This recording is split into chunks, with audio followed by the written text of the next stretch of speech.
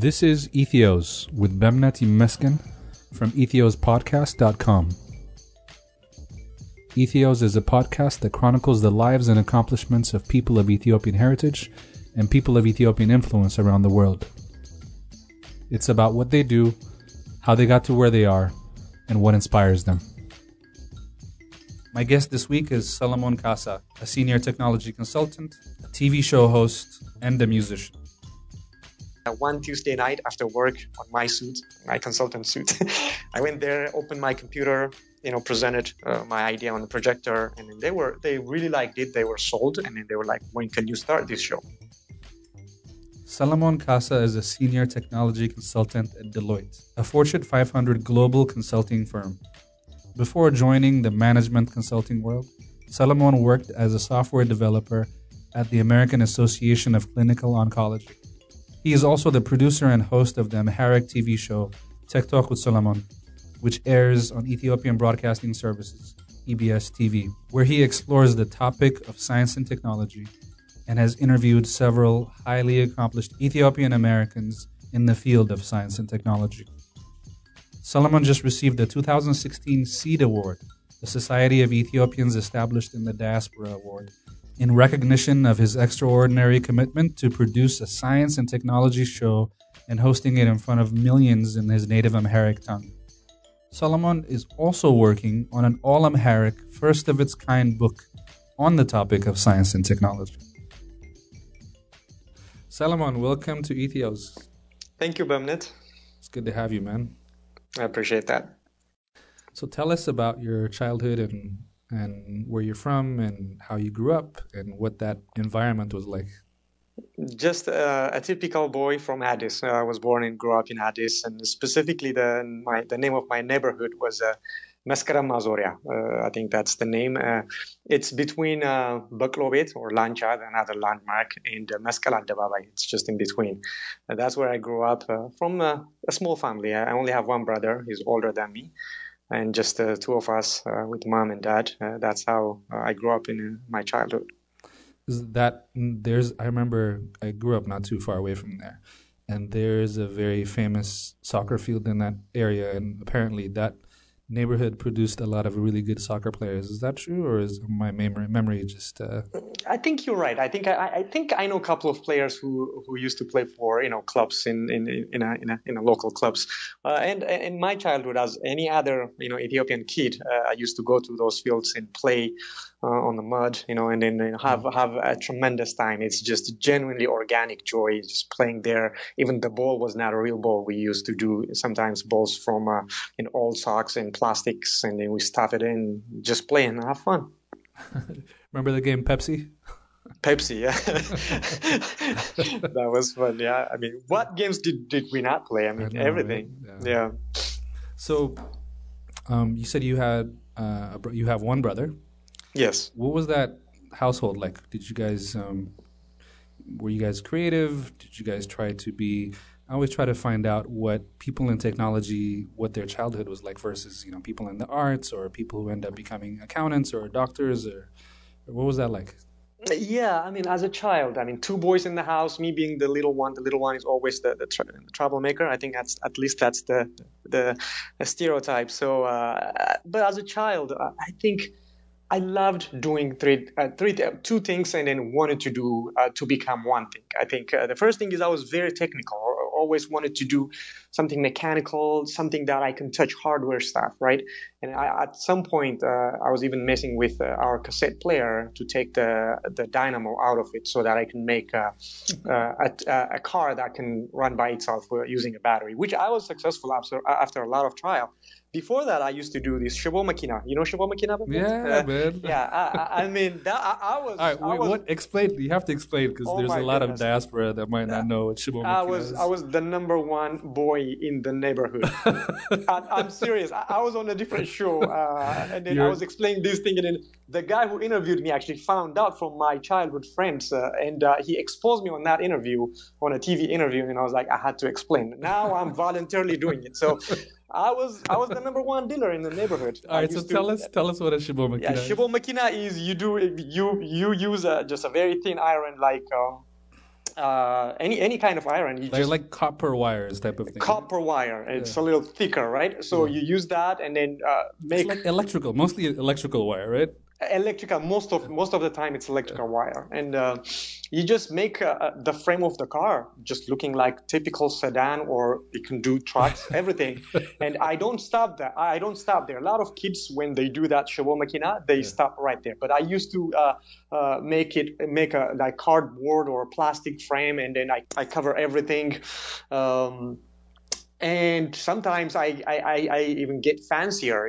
When you do the chevaux machina, you have to use the, a stick, right? So that you can navigate through it. Well, hold on. You have to explain. So what what is the stick? Yeah, there's a lot of people who are probably curious as like, what does the stick have anything to do with it? Okay, the chevaux machina is a very small thing like that has, a very scaled down version of a typical car, very small, right? Yep. And then you have to make the wheel too. And then I used to make the wheel out of old flip-flops, right? I cut it out, make it circle, and then I use... Oh, so you didn't make the wheels out of wire, like the... No, I mean, some people do that. For me, I think to make it more comfortable, it's rubber, right? I mean, so flip-flop kind of simulates the actual rubber tire.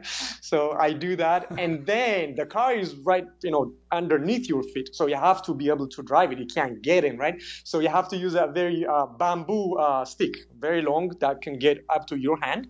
And you stick it in through the roof, the top of the car, and then you stick it into the front wheel, to the axle per se. Yep. And then there is the circular wire on top of the bamboo, and then you just drive it that way. So which you can make a steering wheel out of. So you kind of make a steering wheel, a very long steering wheel. Long shaft that comes up to your hands. Absolutely. Man, we have to post. I think for somebody who might not know exactly what this is. Still, we have to find some photos and post it. Absolutely, I feel nostalgic right now. My childhood. And, I think we should try to go to Home Depot and pick up some copper wires. That would be fun. That would be fun.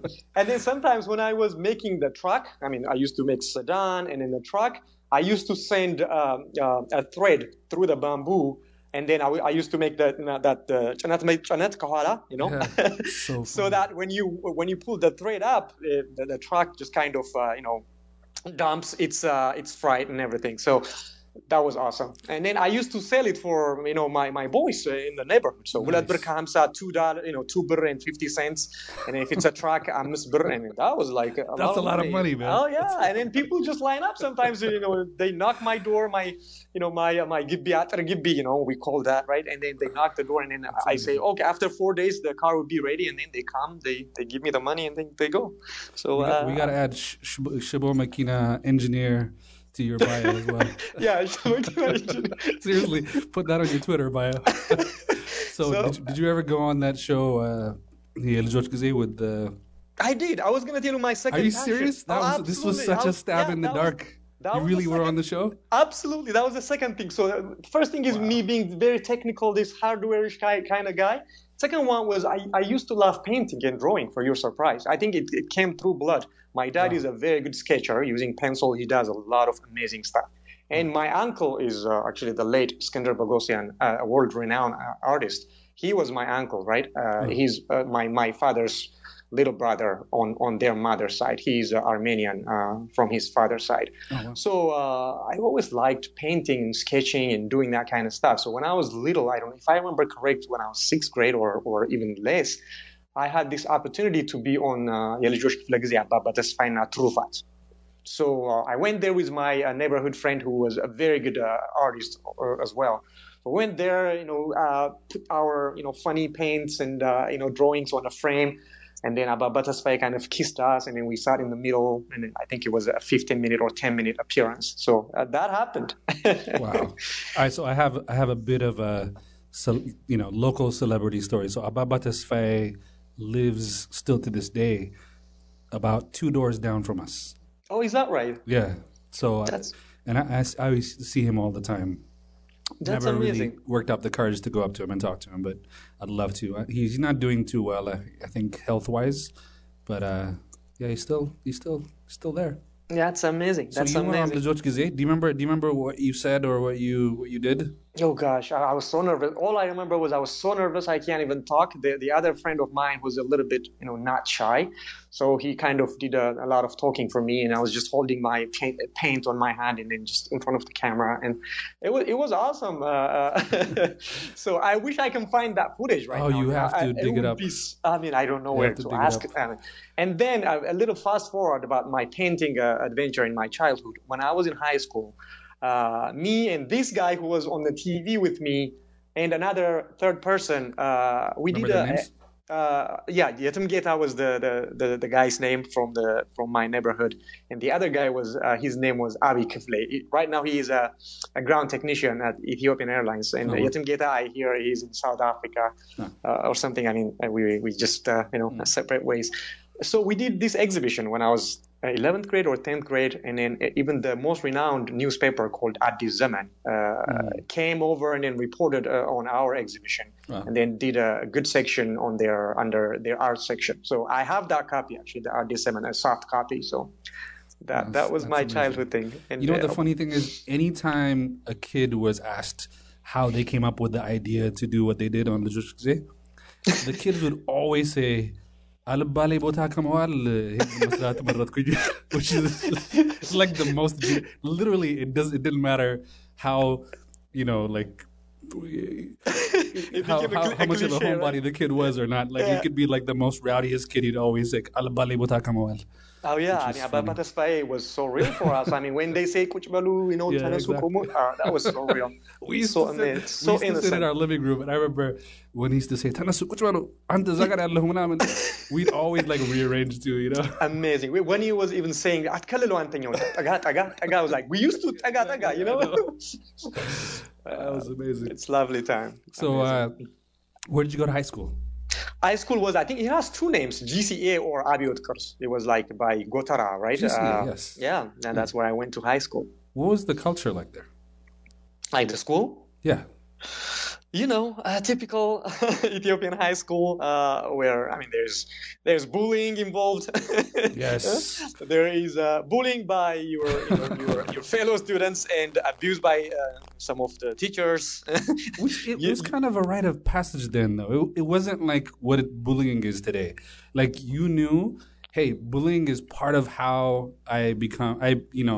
earn my stripes. And then Absolutely. when I get older, I can bully the kids younger than me, and it's like everybody knew and people would just have fun. It wasn't like I think here it's more of a very serious, like, put you down and like very hurtful and very mean thing. There was more of a just sport. Everybody had fun doing that. Yeah, exactly. But some people suffered. I mean, suffered that. I mean, all boys were not the same, right? And also, even girls were, abused by some kids, boys, and that was I kind of remember that as a Do you remember flashback. bullying anybody? No, actually, I was the victim. Do you remember? Okay, so do you remember any bullies? Oh yeah, I do. I was bullied too. So. You want to call them out on the show? I don't remember their name. Come on, everybody remembers the names of their bullies. But I always had a brother skipper who was like feared by many. He's like a brother, and then a guy from my neighborhood who was protecting me from that kind of stuff. So always like, when he's around, nobody want to mess with me, Yeah, but you're very successful and you're doing great things. So the joke's on them now, right? It's like yeah, it is absolutely. So any fond memories from school, and do you stay in touch with your friends that you grew up with? What was the dynamic like? Just average student. I was not that serious about school when I joined high school. I don't know why. I mean, in my 7th grade, 8th grade, I was good. And in 9th grade, I was just kind of slacking, but it kind of kicked in back again when I was in 11th grade. And, so typical, kid, sometimes lazy, and then sometimes want to do good in school. Because one of the third thing I was going to mention you earlier when you asked me what I wanted to be when I was a kid and growing up was an architect, right? So really, yeah, I love design. I think that's kind of some of it is kind of getting reflected in me right now. So at that point, I always wanted to be an interior designer or an architect, building an amazing building and that kind of stuff. And I knew that to get that kind of opportunity in education, you have to do good in matric and high school leaving exam. So yeah, that kind of typical Ethiopian boy growing up. Interesting. And soccer was a big part of your life, I'm assuming? No, was not, to be honest. I mean, I just by assimilation, your boys from your neighborhood go to soccer field. You go with them. It was not one of the biggest part of my life growing up. As I said, if you put me next to something technical like mechanical hardware, I can stay there all day. And painting was another thing. So not soccer was not the biggest thing, but I enjoyed it. Cool. So what was your entrance, or when you first came to the U.S.? It was to pursue college? Yes, you see, what happened is here's the reality in Ethiopia, right? In Ethiopia, if you make it for the ESLEC score, that is what determines your life back home, Which right? is the university placement exam. Absolutely, yeah. And how you score depends on which school you go to and what major that they basically assign you to. The whole life. I mean, there's a threshold. If you don't score, that point or above, you can't even get into a college, right? And you have to retake it, or you have to go to a private college, or you have to make a little better result and then get admitted in the night time. So 12th grade, it didn't happen. The expected result didn't come, so I retook it and was able to admit to some private college, and then I kind of started seeking out for foreign education. I knew that is not something that determines your intelligence, right? The grade. Of course, it's good to have. Yeah. All the people who get great score are intelligent guys, smart guys, and I really appreciate that. But that's not all. That's not it. So I was bold, and then that time was internet kind of flourishing in Ethiopia a little bit with the dial-up, 56 kbp. So I had a good friend of mine who had a shop. So I mean, at that point, having internet was a luxury. So you can't even have it at home. So I used to go to his shop, and he's my best friend. So just get into internet, look for schools, subscribe to their website, and send my application for maybe 25, 30 of them. And then luckily one of the school was able to get back to me, and then we started the process. That's how the whole partial scholarship got started. So you took it upon yourself to apply. Nobody 100% told you to do this. You just did this yourself. Of course somebody told me. Another guy, another person that I knew through another friend, was able to get a partial scholarship. And then upon, in the middle of the discussion, the other person said, you always want to do this kind of thing, Solomon. So why don't you try it the way this person tried it? And I was like, okay, give me the website. How can I do it? And then they kind of showed me the way and how to search for the websites and how to search for scholarship for international students. Mm-hmm. So that's how I started it. Nice. And you applied into... Yeah, the college name was Jamestown College or University in the middle of nowhere in North Dakota. North Dakota? Yeah. Did you have any idea where that was when you played? No. To be honest, actually, I'll tell you later what happened in the interview at the American Embassy. But yeah, no, I had no idea. Off the record?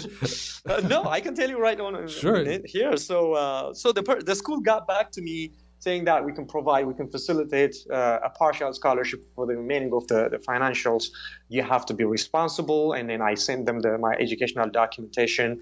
And, the magic happened, the I-20, right? The scholarship documentation. They sent me that. I used to go to the postal office every single day to see for some paper. By the way, going to the post office, I remember in Ethiopia, that was like the most fun thing to do because you never knew whether you were going to get a letter from somebody or like a relative or a friend.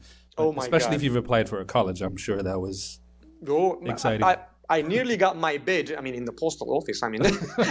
Every single day I used to go there. I had my key, just opening the box, hoping for some big envelope. Well, that happened. That one day, that happened.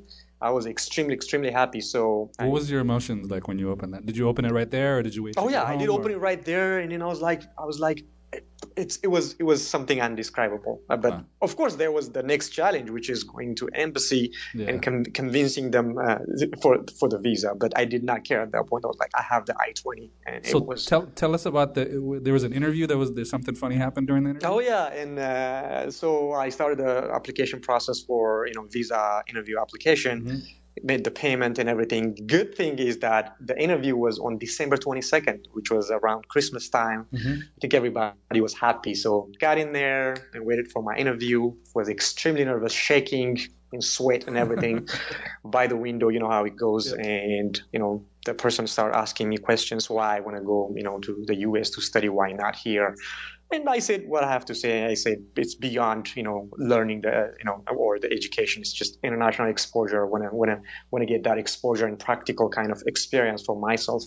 And the next question was that, do you know where North Dakota is? And I was like, yeah, my answer was funny. I said, yeah, it's one of the U.S. state. And it was like, no, do you know that it's just nothing out there? It's just only cows. And do you know exactly what kind of school you're going to? There's nothing there. Population of maybe like 25,000 people. It's nothing. Like, and my answer, an instinct kicked in right there. And I was like, oh, actually, that's good. It's just I will be focused on my education. So that's good. And I was like, okay, just. Nice. And then the next thing was, get back to us after 2 days. When I went there, I was told that, and I got the visa. Wow. Yeah. And then I think I might be one of those people who left the country like swiftly. I mean, within 7 days, I was here. Wow. Wow. And how soon after that did you start school? That's a long story, right? Because when I came here, as I told you, partially I was responsible for the payment at Jamestown University. And when I left Addis, I had $120 in my pocket. You're kidding me. Oh, yeah, I'm not kidding you, in my luggage. So I knew that I was not going to that college immediately. So I decided to reroute my journey to Washington, D.C. I had my childhood friend.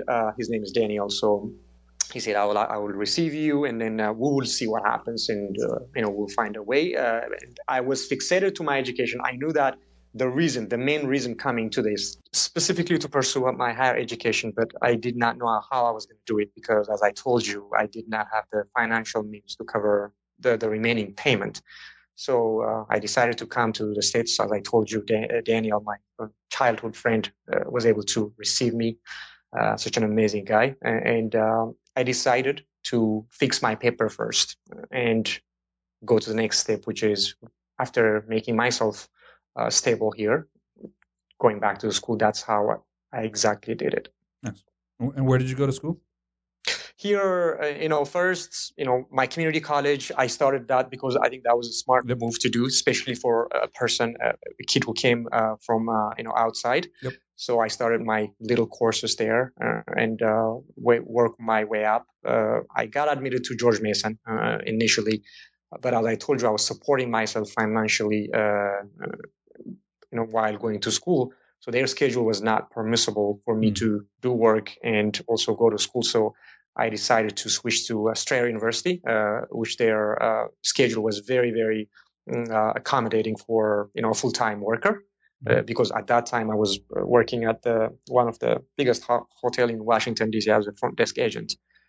So got into Strayer after quick stay at George Mason, and then finished my Bachelor of Science degree there in science, focusing on computer programming.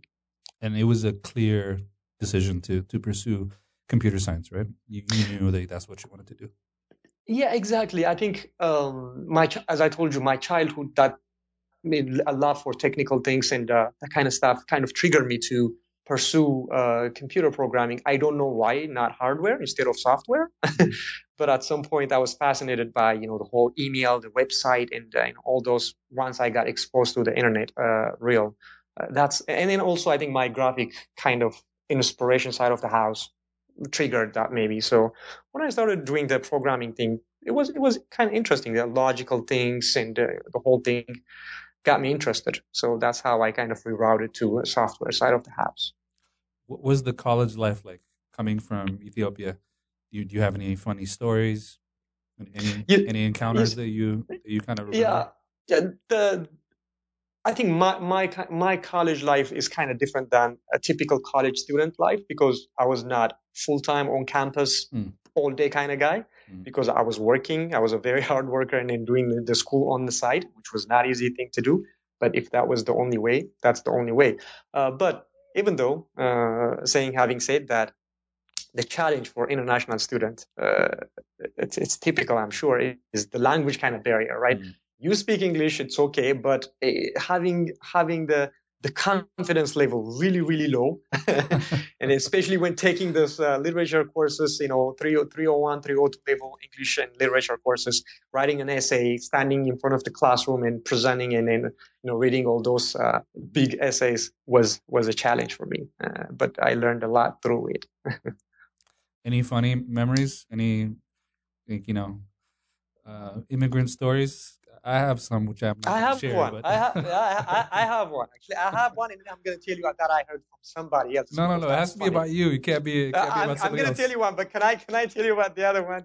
I'm going Okay, to tell you tell us mine tell us first. about both. All right, I want to hear Oh yeah, both. yeah. So the first one was my first driving experience. Right, I did not have license, nothing, but a friend of mine that I knew through another friend here. He had a car, and I was like, "Can I try your car?" And it was Wait, like, what do you mean? You were driving somebody's car without a yeah, license? just in the hood, right in the hood, right in the hood. So like, can I try it? And it was like 5 months since I was, since I came. Like, are you sure? And I told him I used to drive back home, so what's the big deal? Just let me try it. This is like street in the neighborhood. Yeah. Okay, he was like, he let me in, and then he was on the passenger seat. And, I had that mind frame of a manual shift, right? Where you have the clutch, Yep. the brake in the middle, and then the gas pump on the on the right side. And I was like, okay, now you just put the stick, the shift to D. All you need to do is release the brake. And I was like, okay. And then my left leg was just kind of pressing the air, thinking that there's a clutch, that instinct, right? Like, what are you doing? Anyway, so when I released the brake, the car started going. And that was the weirdest experience for me because I have never experienced that a car would go when you release the brake. And I was like, the car was going. I was panicking. And then, what is going on? I asked, and it was like, it's going. How come the car is going without me, pushing on the gas pedal? Well, that's how it is. And then I was gonna hit the wall in front of me, but he kind of stopped me. I did not even drive it for 25 feet. It was like, no, no, no, no, no. Let's not do this one more for now. So that was my funny experience. But one thing I heard through a friend is that about the muffin story. And The muffin story. one guy was eating muffin for the first time, after he came from Addis, and how muffins are, right? And But by they're, the way, we have to disclose this person's name. So just no, I'm just kidding. this one is a no. I'm not going to disclose But the he name, knows who but he is. This is a true yeah, story. he knows. This is an actual This is a person. true story. Yeah, Okay. this is a true story. And then Okay. he ate the whole muffin, including the paper, because you know how and then he was keep chewing it, and it was like, what is this? I can't chew it, and I was like, yeah, because Oh you're eating it no. with the paper, because Oh how no. muffins are wrapped with the paper, you can't even tell, right? So that was another funny story, the muffin story. I think somebody needs to start like a diaspora's podcast of just funny immigrant Funny stories, experience, yeah, Yeah. yeah, yeah. Because Day we one, all day have two, them. day We two. all have them. Absolutely. So, your college years were, how would you describe your college years? Undergrad was very busy with work, and then doing it on the side, and then I finished that when 2008, I think. Mm-hmm. And I was ready to move into my professional career, right? At that point, I was already promoted to be a supervisor for front desk at Hyatt Hotel. And when I told them after I graduated, and when I was telling them that I'm leaving, actually they were ready and prepping me for an assistant manager kind of position, I guess. Like, what is going on? Mm-hmm. And no, I finished my first degree, and then I'm moving on and looking for software development position. Mm-hmm. And then I got lucky. I got a job, my job offer. What was your first job? The American Society of Clinical Oncology. Nice. So that's where I worked.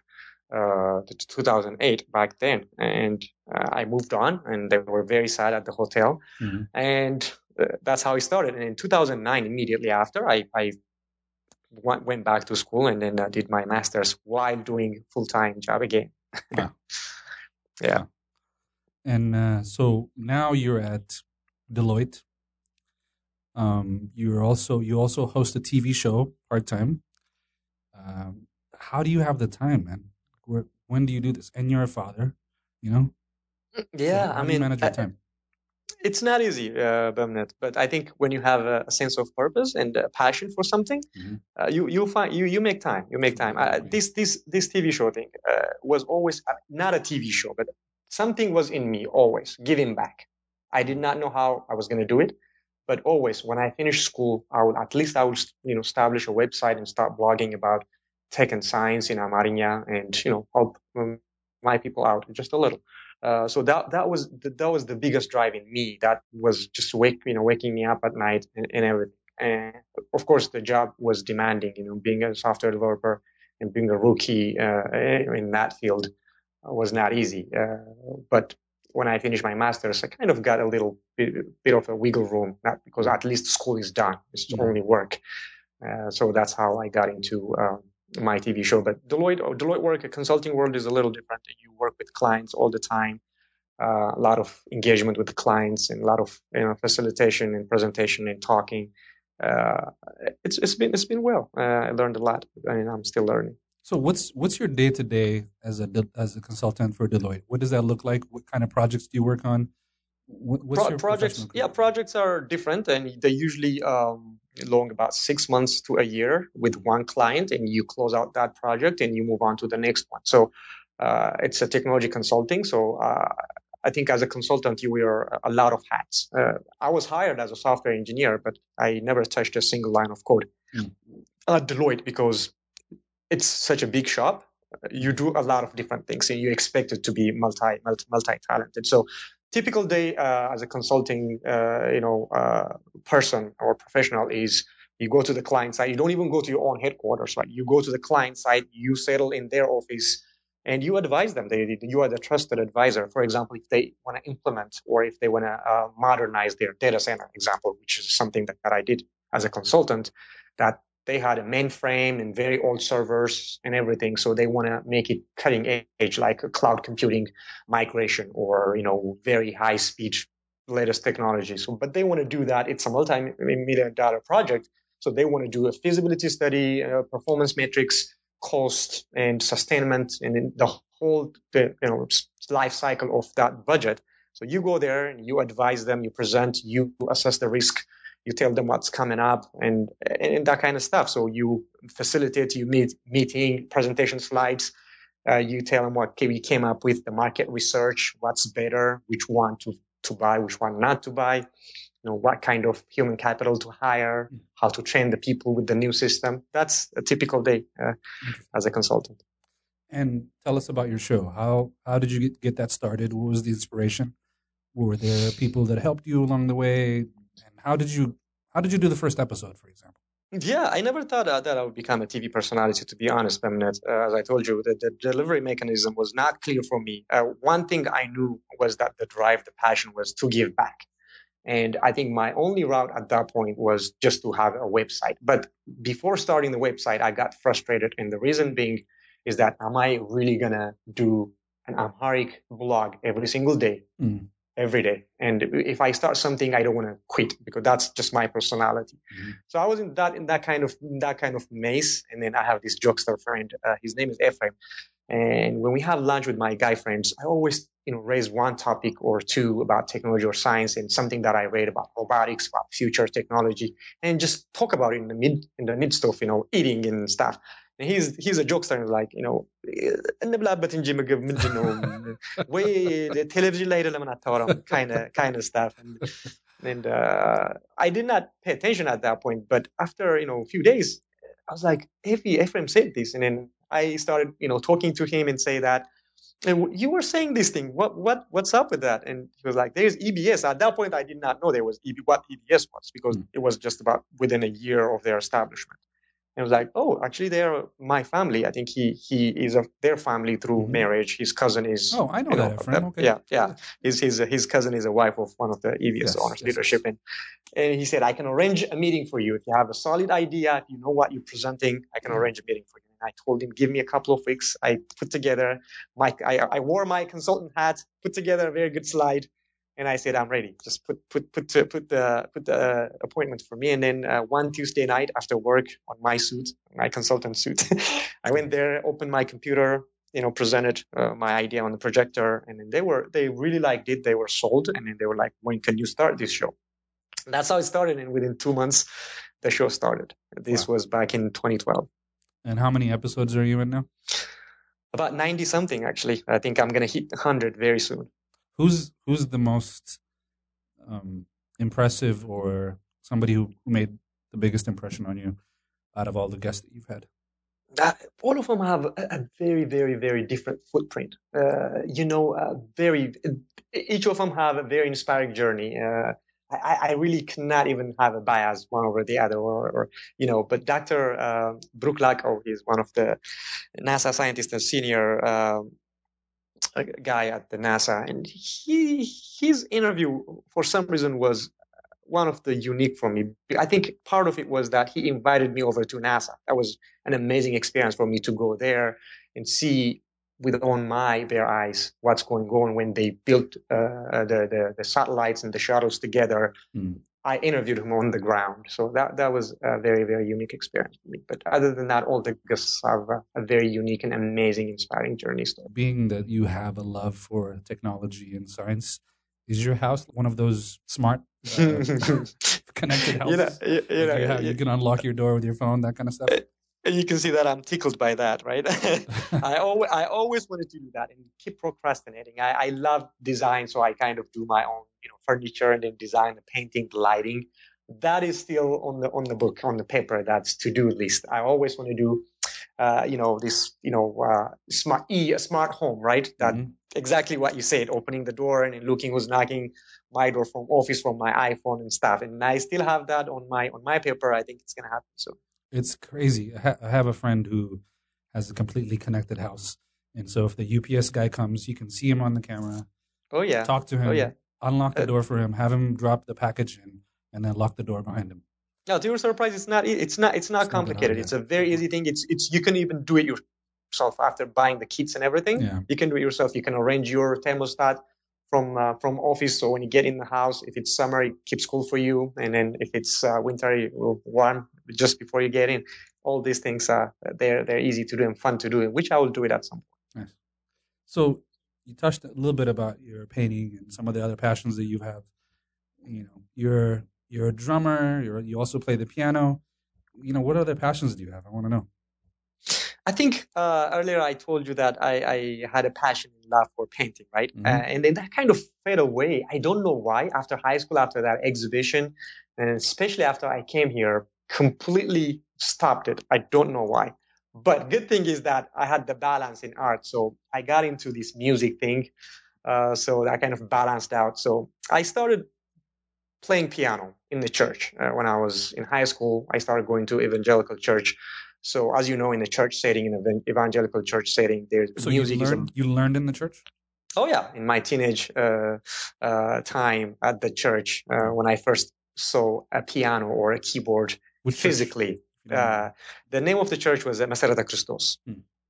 So before that, I've never seen a piano or a keyboard with my bare eyes, right? So I touched it and then I pushed the button and then it produced a sound.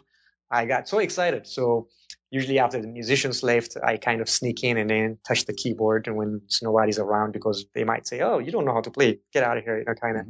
You are scared of that when you see the seniors. Yeah. So kind of make my way in, and then at some point I got into a choir and I learned the piano by myself. At some point I took a crash course for piano and guitar for a couple of months. That kind of helped, and then started playing piano. So kind of self-taught. On your own. Oh yeah, for 95% of I learned it by myself. Wow. And the drumming kind of has a related story. So if you know Bemnet, how keyboard works, right? The grand piano. There's white keys and black keys. Okay, let me give a quick. I kind of have a general idea of how it works. Let me give a quick 101, right? A piano that we know, the grand piano, the big thing. It's an acoustic sound. You don't need to have any electric plugged into it. Mm-hmm. It doesn't produce rhythm. Rhythm is like the rhythm, right? It just produces piano. That's it. But the electronic keyboard not only produces the piano, but it simulates like saxophone or guitar and any other thing. And on top of that, it's synthesized. And on top of that, it produces the rhythm for you as if the whole band is playing, right? So when I was playing that electronic keyboard or synthesizer, I was in love with the rhythm section of the house. So I open it and then it plays for you the pre-programmed rhythms, the discos, the technos and whatnot. But I was not interested in those. So I knew that at some point, the keyboards, you can program them in such a way that you want. And the Ethiopian kind of rhythm it's different. It has a different color, right? The chikchika and then the abashinya. So I started recording that by myself. So when I touch it, it produces the kick and the percussion, all the drum instruments, and then I started recording it and then kind of heard a good sound. So the love of rhythm started at that point. But there was no access for drum in Ethiopia when I was in Ethiopia. So I started learning drum after I came to the States. Interesting. Have you played with any famous Ethiopian musicians? No, I mean, I've always played music in the church setting. So back home Yeah, in a like choir, famous, like singers. singers. Yeah, Here, church, back home, I was Christian just in a singers. choir. But Yeah.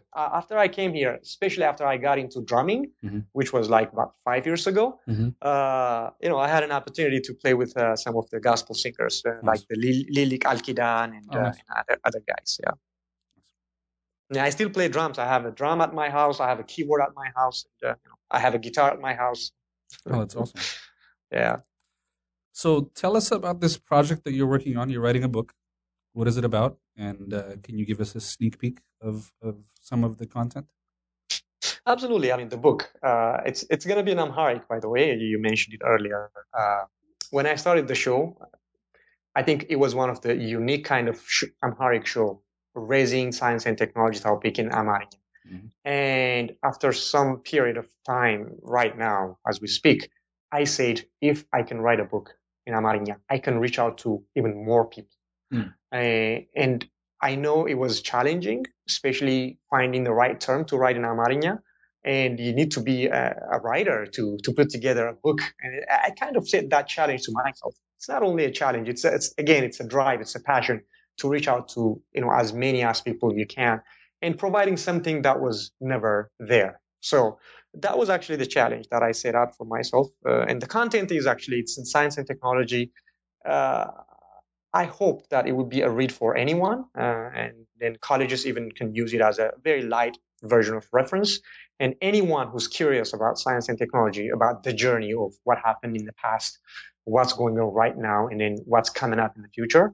So you do like a historical part of it. It has for the most part, it's historical and then a general knowledge, right? What happened, who, what, where, how, and also I'm gonna put my own philosophical perspective to it, and what is the ramification of science and technology, and where is it taking us in the future, and in its role in developing nations. I want to bring the picture of Ethiopia in this digital age, and where are we heading down the road in the future. So, personal question: how do you feel about it? Because I honestly have a love-hate relationship with technology. On one hand, I completely rely on it.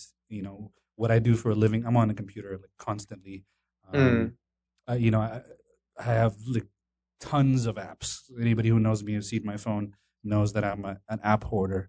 But I also don't like that I'm so dependent on it. And I see kids who are using phones and tablets now, and it's as if like nobody knows how to use paper and a pencil or a pen anymore, or there's no interpersonal contact anymore. It's just everything is revolving around technology. How do you feel about it? I completely agree, Bemnet. I mean, it's a double-edged sword. I mean, I'm a technology and science enthusiast. I mean, I personally believe that its benefit kind of weighs way above its disadvantage, but it's destructive in many ways. Right? Exactly what you said. Kind of stole our social value, our humanness, right? And the other thing is that it's taking away what people can do. Of course, it's enhancing, it's productive, it's doing a lot of stuff, but with the things that are happening around artificial intelligence and robotics, things are kind of scary in the future. Actually, if you heard a news very recently, the first robot lawyer was hired by a law firm. So it's fully artificial intelligence. It's empowered by IBM's Watson. So it does full litigation, and there are robots in the factory. A few years back, I mean, factory car was assembled fully by humans, even though there is automation. But right now, human being barely touch car production. So in that regard, it's kind of scary. It has that downside side of the house, but it is what it is. I think we have to keep the balance, personally, you can make a decision, Dominic. You can say, Yeah. I don't want to be, overtaken by technology. I don't want to steal my quality time from spending time with a family, with the society, conversing, smelling the paper. When you read a Yeah. book, a paper book, it kind of is different experience. Yeah. But sometimes we are, slaves of technology. I mean, the addiction of social media and the amount of time we spend in the digital space is kind of scary, instead of breathing fresh air and drinking coffee. If you see it, if you go out with friends on lunch or dinner or for a coffee, have you noticed that everybody stares on their phone for 10, 15 Everybody. It's minutes like their without talking souls to are each getting other? sucked by their phones. Yeah, it's I mean, all. sometimes it happens to me too. Most of the times it happens to Oh me. yeah, I'm guilty of it. Yeah. I sometimes some of my friends get mad at me, actually, for spending time on my phone while my friends are around the table. So Yeah. it's, Have you heard of yeah. the digital sabbatical? So some people No, I take have not. will take like a digital sabbatical weekend. So they won't use any devices over the weekend, or they'll just Actually, go we might. away and just like shut off everything. And it's That's not a bad idea. Maybe, yeah. deactivating, our digital, Yeah. presence, and enjoy some real life, maybe. So all right, so I have another question. So Yes. do you think that there's going to be a point where the advantages of technology will or the disadvantages of being technologically advanced and dependent are gonna outweigh the advantages? I mean, case in point, I remember watching an interview of Elon Musk talking about um, artificial intelligence, and he pretty much said, like literally, like nobody knows the ramifications of artificial intelligence. Nobody really knows the effects of it and the power that it can have over us. And it's like opening a Pandora's box. I'm paraphrasing here. Um, but do you feel like that there is a point that a threshold that we should not cross? To your point, not only Elon Musk, actually, Bill Gates and the very famous physicist Stephen Hawking expressed the same concern, saying that if we don't have a control around artificial intelligence, they can take over humans. It's like Skynet from Terminator. Yes, yeah, and also you heard about the concept of by the futurist Ray Kurzweil singularity theory. At some point, artificial intelligence is gonna acquire consciousness and take over humans. I think that's too ambitious, too science fictionish for me. But still, I mean, without even going that far, I mean, we can fall under the trap of artificial intelligence if we don't, make the demarcation and draw the line on the sand, saying that this is up to where we will allow artificial intelligence to help humans, not Yeah. not to be under them. So it's a very complicated topic, but I share their concern. I watched a movie sometime last year which dealt with that whole artificial intelligence having consciousness. Um, Which one? Transcendent? no, it was Transcendence? this one was. It seemed like more of an independent movie, but it was a big production movie. It was this guy who was building this robot, and he Mm-hmm. had this engineer come over and basically test it. Like a what was it called? It's called Machina or Ex Machina.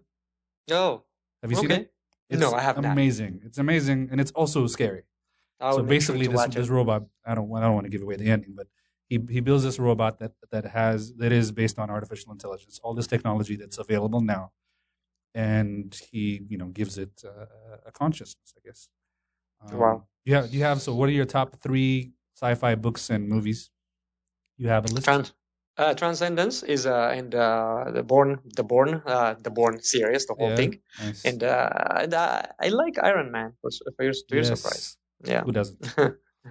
of course. Cool. Well, tell us. Like, do you have any advice for somebody who's they're thinking about pursuing a career in either computer science or the technology industry? Somebody who thinks that they should get into it, or maybe they don't know, or somebody who's applying for colleges, or somebody who's thinking about changing their field. Do you have any advice for people like that? I think yeah, it's better to give kind of general advice. I think through that maybe they might capture some point towards uh, the technology or the science aspect. I think discovering oneself in at the young age is a key for everything, and then I think learning through questions, right? Just keep learning to ask questions. It is my belief that, getting a solution starts from asking, right? So at that point, if you start doing that, you will know for sure that where you fall in life and, in your career in education. Is it a science, and within science, which one I need to focus, or technology, or am I an art person? Of course, everybody has a talent, but I think the talent can be refined and reshaped, and then be laser focused through discovering yourself and asking questions. And I think having a sense of purpose in whatever we do, and having a drive and having a passion to the things we do will take us a long way. And that's how I see it. And I think if you want to make the most out of your life, I think this applies for anyone. We need to set a goal, right? And it might not be fully achievable. You might be too ambitious. People might mock you, might laugh at you. But let's take a risk and lay out a plan and focus on that and see what happens.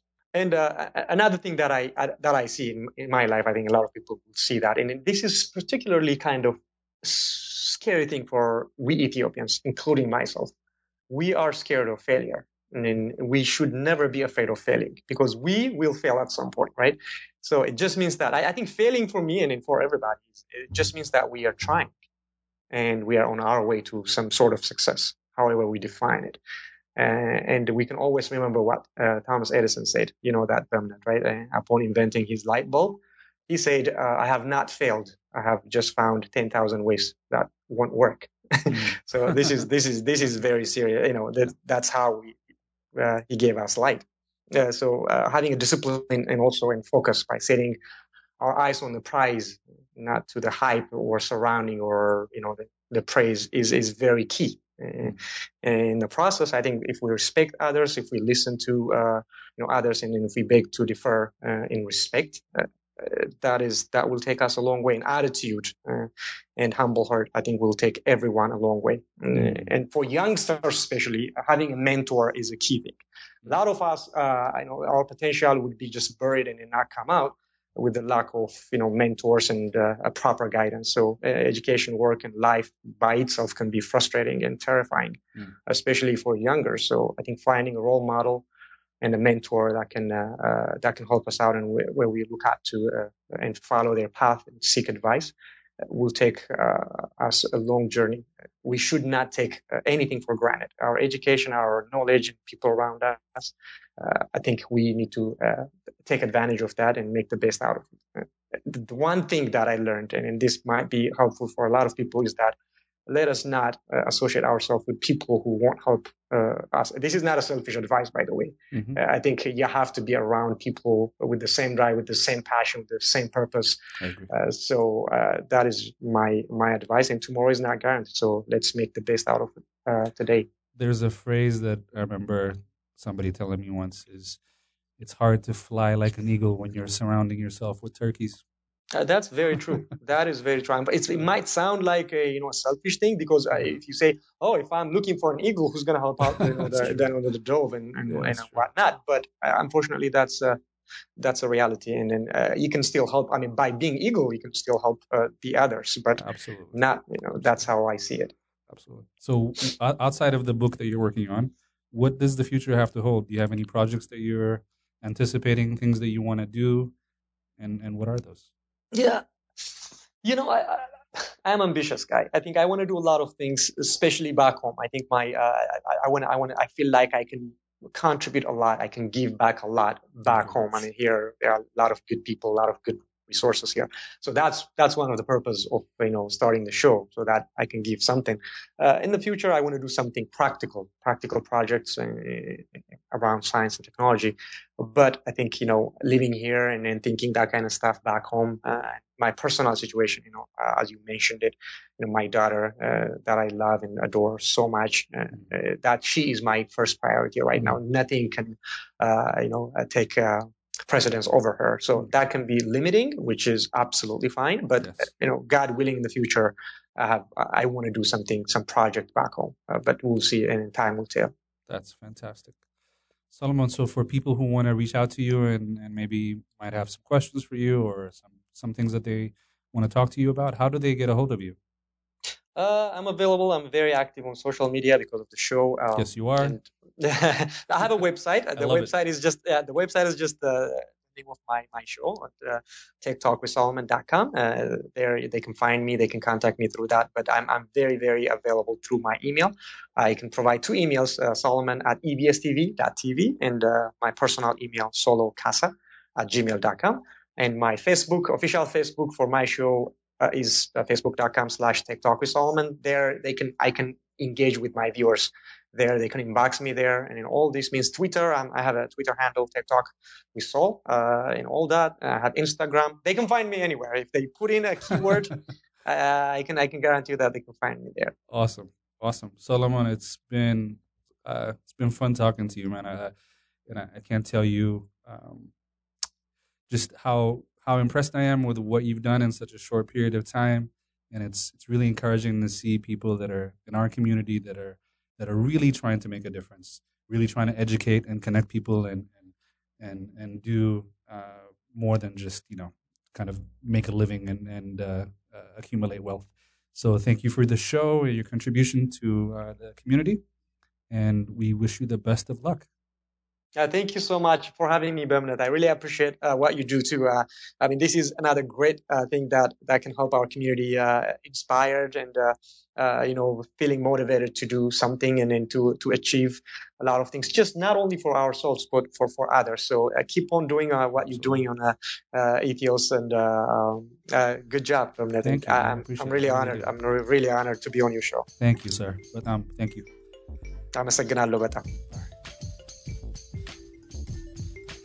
To find out more about my guest and to subscribe to the podcast, please visit www.ethiospodcast.com.